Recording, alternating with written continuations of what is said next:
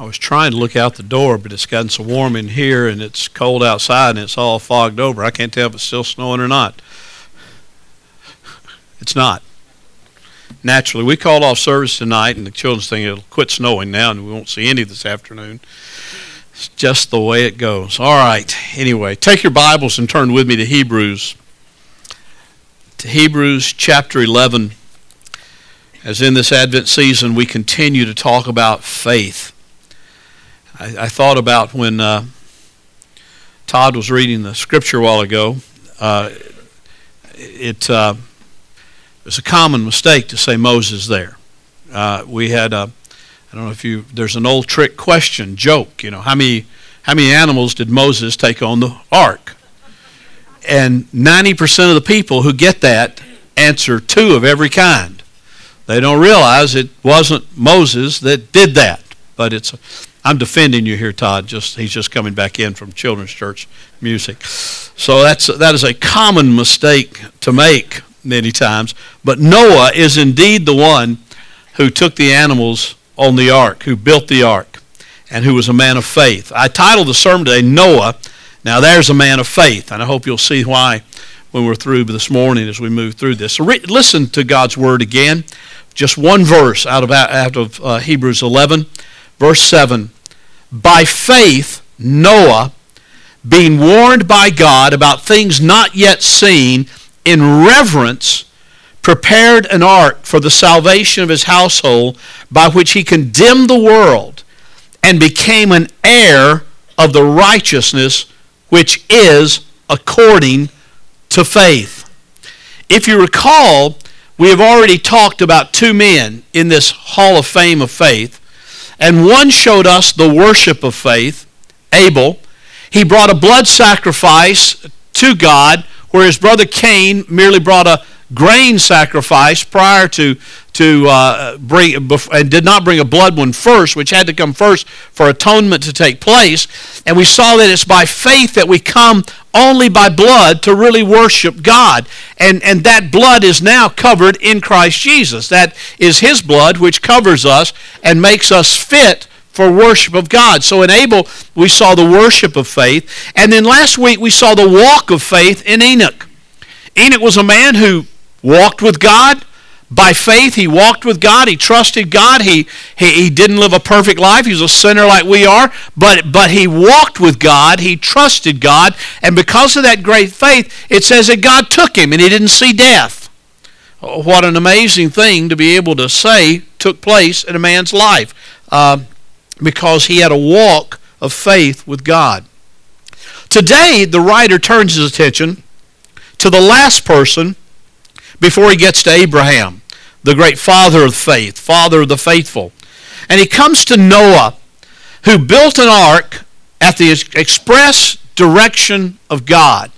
So in Noah, we will see worship, no doubt. He is a worshiping person. We will see a walk of faith, no doubt. But Noah specifically shows us, through the writer of Hebrews here, the obedience of faith. Or you might say the work of faith. See, there's a lot of people confused today that think that, justification by faith alone means there's no work involved. There's no works involved, no good deeds at all. And nothing could be further from the truth. James said, as we've already talked about in James 2:26, faith without works is dead. The writer of Hebrews has said that it's impossible to please God without faith, but faith without works is dead. Paul, who so strongly proclaimed justification by faith alone, also proclaimed that faith is to lead to a life of good works for those who are justified. He said to young Timothy in 1 Timothy 6, he said, instruct them. Timothy was pastor in the church at Ephesus. And he said, instruct them, those at Ephesus, to do good, to be rich in good works, to be generous and ready to share. In other words, instruct them that if they have been justified by faith alone, if they are in Christ because of faith, that does not mean now they just sit back and do nothing. Their faith will issue forth in good works. If they trust God fully, if they really have faith and have been justified, it will issue forth in works. He also said to the Ephesian Christians, he said believers are in fact created in Christ Jesus for good works. which God prepared beforehand that we should walk in them, Ephesians 2:10. He said, listen, works are to be a part of the Christian life. Now, the thing that Satan does is he comes along and he twists that and distorts that. And he convinces some people that they will be saved by doing certain good works. And you have a lot of people in a lot of Baptist churches and a lot of other churches around this country who think that they are right with God because they are a good person. They have done good deeds. They have reached out to people and they've done benevolent acts, and because of their goodness, they must be right with God. And Satan loves to get people convinced that all they have to do is do a few good works and balance the scales. That's more Islam than it is Christianity. Balance the scales and everything will be all right. That is a lie from Satan. But he also takes others who have come to faith in Christ, and he tells a just as destructive lie. And that is, if you have been justified by faith alone, then now you have to keep doing good works in order for God to let you stay in. And there's this idea of legalism that says, man, I've got to do everything by the dot and the tittle, and I've got to keep every law and every rule and every regulation, many of which I make up for myself or culture makes up for me. But I've got to be good for God so God won't kick me out after accepting me in by faith. That is just as much a lie. There's a third lie Satan likes to tell people, and that is that you have been justified by faith alone, and so don't worry about anything. Live any way you want to. Do whatever you want to do, man. You're secure. You're safe. There is truth that if you are justified by faith and faith alone in Christ, you are secure in Christ. But Paul makes it clear, and the Scripture makes it clear, that faith always, not sometimes, not maybe, not hopefully, but it always issues forth in good works. You say, well, are those what keeps me saved? No.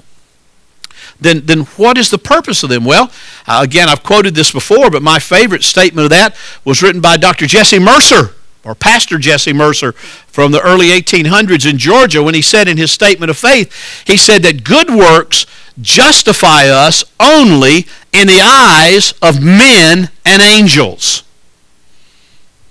That's just a great statement. They don't justify us in the sight of God. They don't justify us before God. God knows our heart. God knows whether there's faith there that has caused us to be declared just. But good works justify us in the sight of angels and of men. That is, lets the angels know we really know God, and it lets other people know that. There's an evidence of faith that works itself out. Noah is a great example of that. When you look at his experience with the flood, and his faith may even be a little better, a little stronger, a little more rich than sometimes we even give him credit for when you come to this point. I was reminded this past week when Todd was doing the youth thing on this, and he knew I was coming in with it on Sunday, and he sent me a study help on my link on my computer, and that study help was an old black and white television thing of Bill Cosby. I don't know how many of you have heard Bill Cosby's Noah routine. Many of you have. Some of you are looking at me saying, who's Bill Cosby? I know. But when I was a young person, when I was a child, I remember at home we had an old LP album. You know, it was, and again, you may or may not know what that is, but it was a vinyl album that was big, and you played it on a record player on a turntable. Yeah, I know. You don't know what that is either. But anyway, those were the Bill Cosby skits from there, and one of them was Noah. And Bill Cosby played it well. I think Bill Cosby got part of it absolutely right. You know, he said he was working in his workroom one day and probably building some furniture for the house, and all of a sudden a voice said, Noah. And he looked around, you know, and went back to work, and again said, Noah. I said, who is that? He said, it's the Lord. Noah said, right. After a few more episodes, he asked the question, am I on candid camera? You know, what is this? He said, no, I want you to build an ark. Noah said, right. What's an ark? I want you to make it 30 cubics, all these cubics? Right. What's a cubic? And he goes on. And the idea is that Noah was as shocked as anybody when the Word of God came to him and said, Noah, I have looked across the earth, and you are the only righteous man. And we find out he's righteous because of faith, not because of his own goodness. He's a fallen man. He's a son of Adam, just like everybody else. And he's fallen. He's sinful. But he's a righteous man because he trusted God, and it was imputed to him as righteousness, is what the writer of Hebrews is saying there at the end of verse 7. He became an heir of the righteousness which is according to faith. So God sees that there's this one man, and obviously his wife, who are trusting God, worshiping God, walking with God, and now we're going to obey God when God gave them a rather difficult call in their life. Now you look at that, and God says, listen, Noah, I want you to take your wife and your sons and your sons' wives and all these animals, and I want you to put them on the ark after you built it. Now, I don't know what you would have thought about if God had given you a direct order like that, but I think Noah was probably scratching his head because I not only would think, he said, you're right, what's an ark? Right, what's a cubit? I think he probably looked around his house about that time and said, what sons? Because if you look at the chronology of what took place, and I had a great PowerPoint, but it won't work up here, so I'll show it to you like this. It would have looked like this. Whoops, upside down. It would have looked like this. But it was very simple. It just showed, here's the flood. The flood took place when Noah was 600 years old. If you read more in the book of Genesis there, you find out that Shem, who was the oldest son of Noah, was born when Noah was 500 years old. So you back it up to right there. But if you read closely of what took place when God saw the evil on the earth and declared he was going to destroy it, that was 120 years before the flood. And so you back that up, and the call of God probably came to Noah about 20 years before his oldest son was even born. So it wasn't just a matter of saying, well, I don't know what this rain stuff is. I've not seen rain like that. The dew in that day evidently just sort of moistened the land, and the crops grew, and there were fountains below, and there were springs that sprang forth.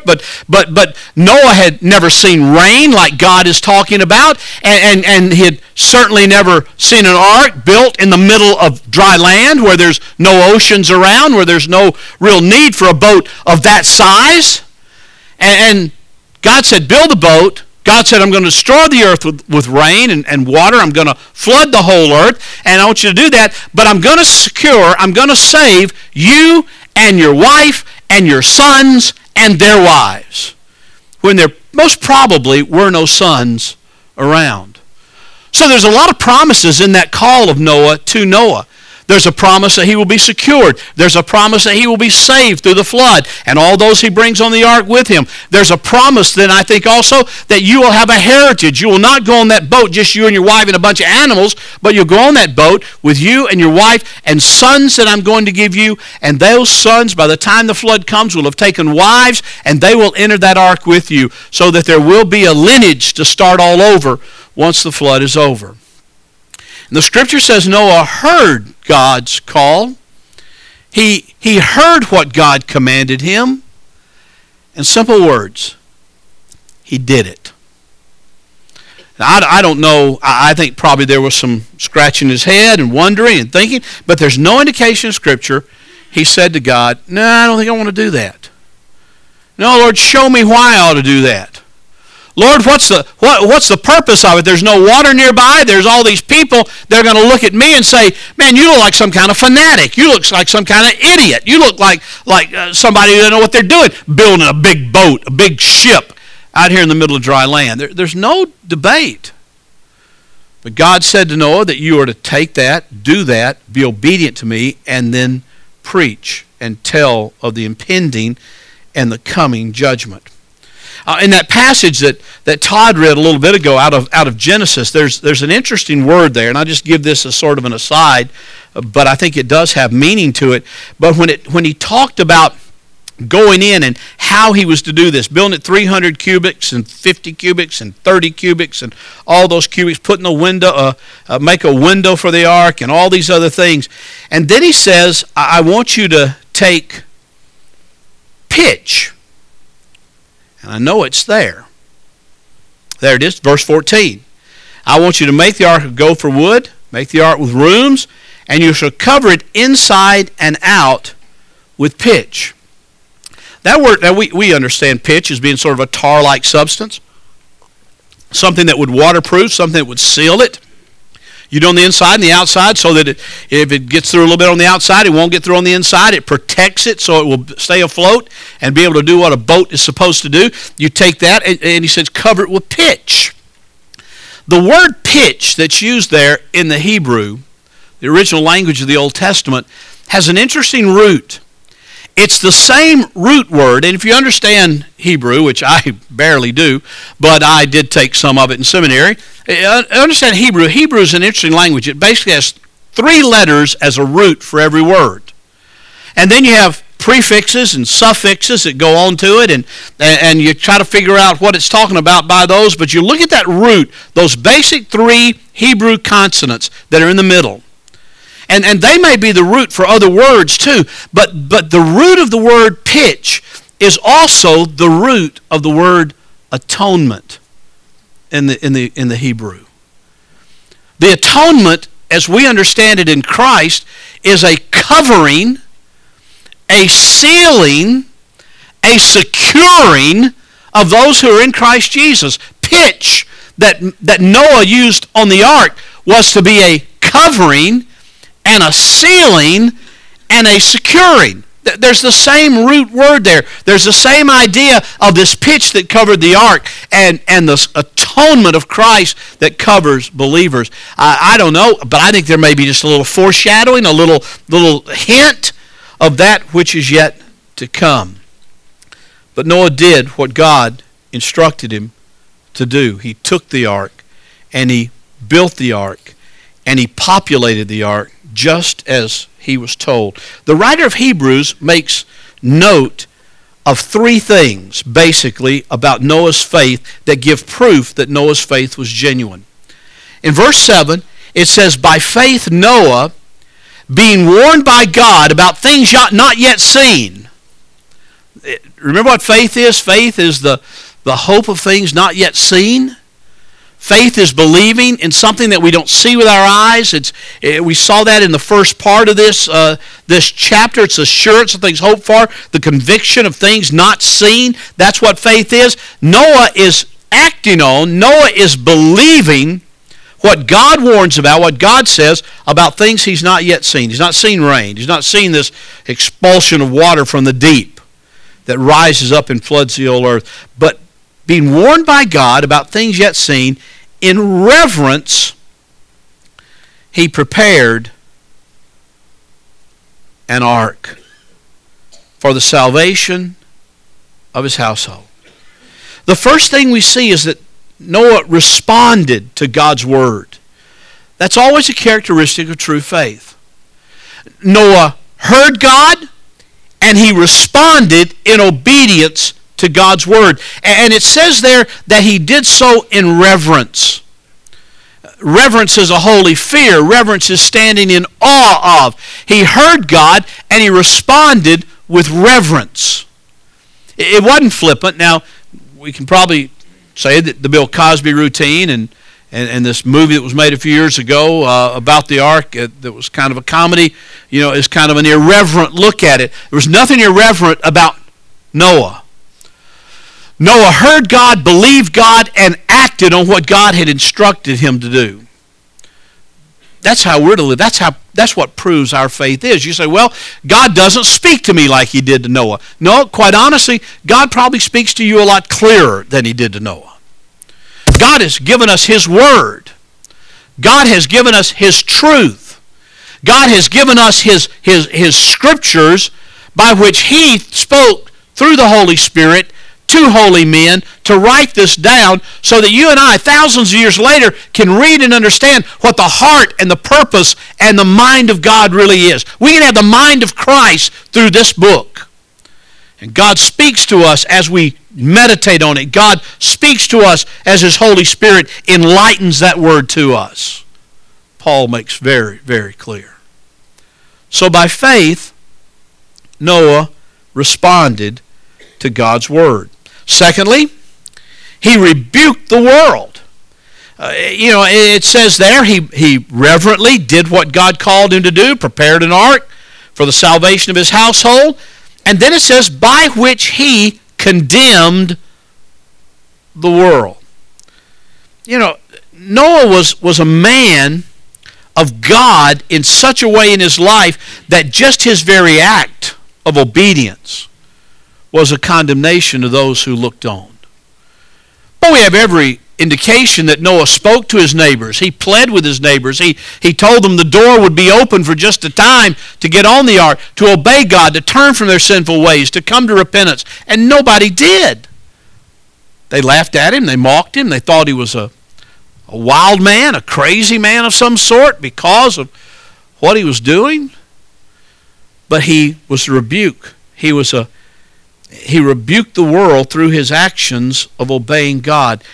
That's part of the reason why, if we obey God, and if we truly seek to walk with him and truly seek to worship him in the fullness that Scripture instructs us in, we will be a rebuke to the world, and the world will not like it. Understand that.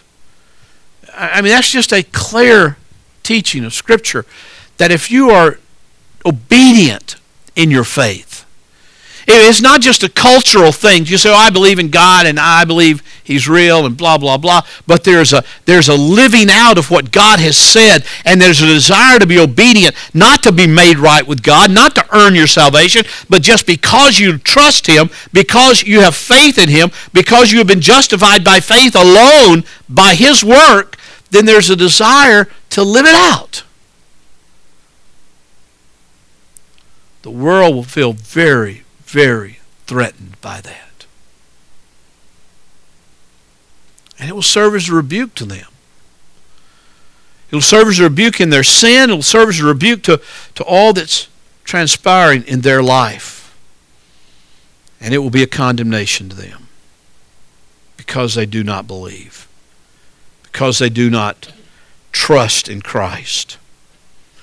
And then the third thing that we see here that's so clear is that because of his obedience, because of his faith that led to obedience, because it was demonstrated by the way he lived in front of the world, it was a rebuke to them, he became an heir of the righteousness which is according to faith.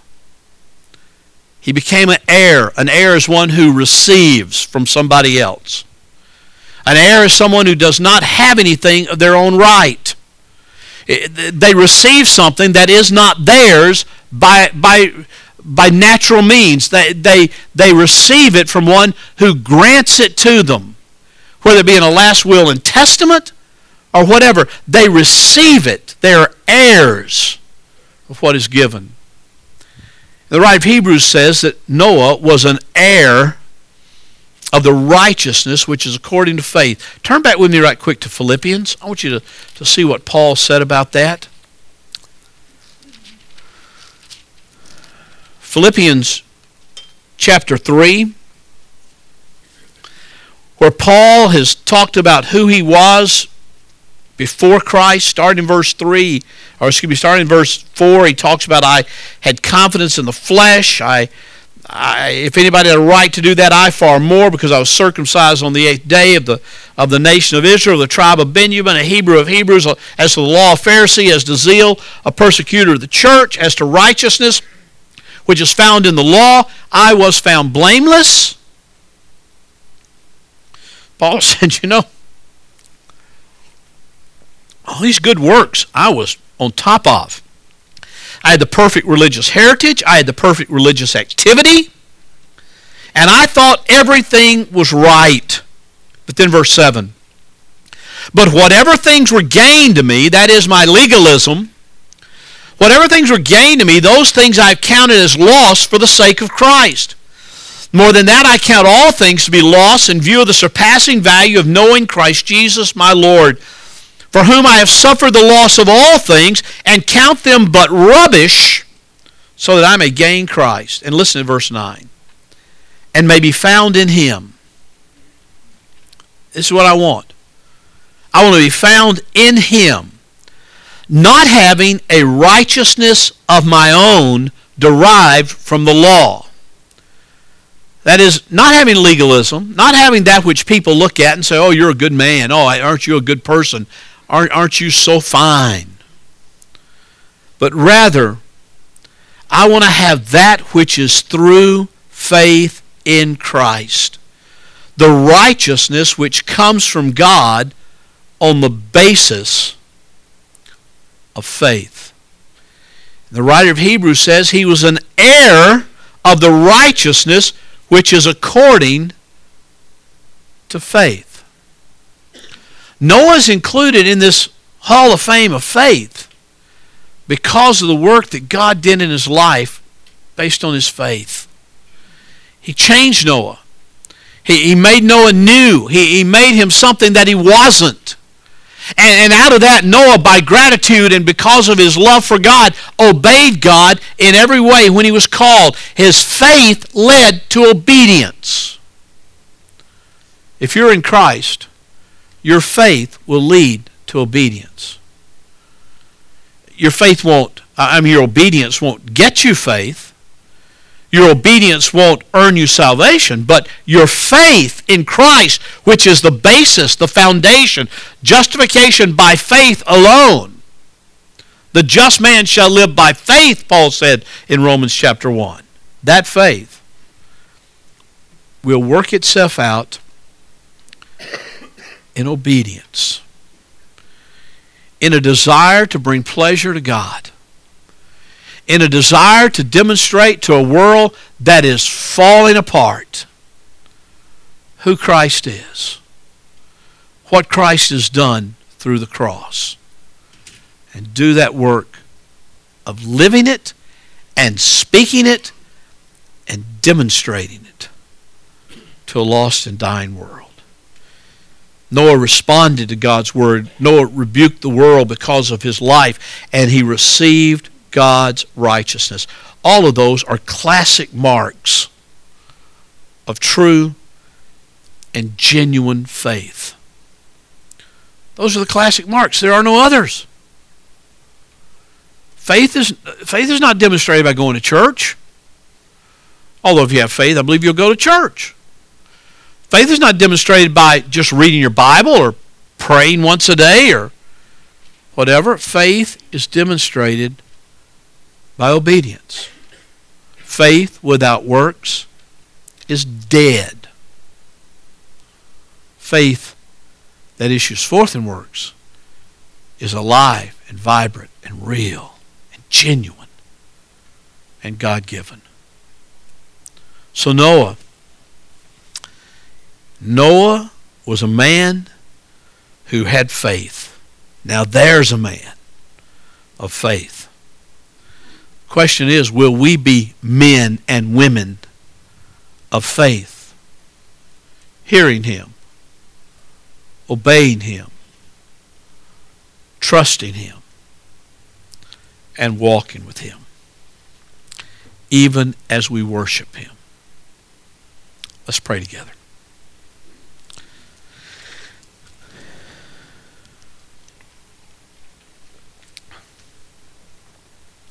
Father, we are grateful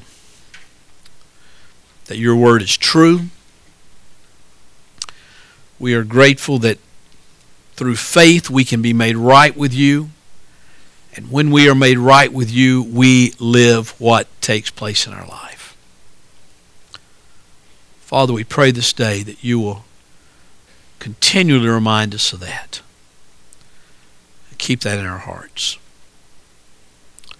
Lord, I pray today for men and women who don't know you. I pray that your Holy Spirit will grip their heart and break their heart over their sin. I pray, Lord, they won't be like those in Noah's day who were shut out of the ark because of pride and stubbornness and self-righteousness, but who will fall on their face before you in repentance and faith. Father, thank you for the example of Noah that you have given us in your word. For we pray in Jesus' name. Amen.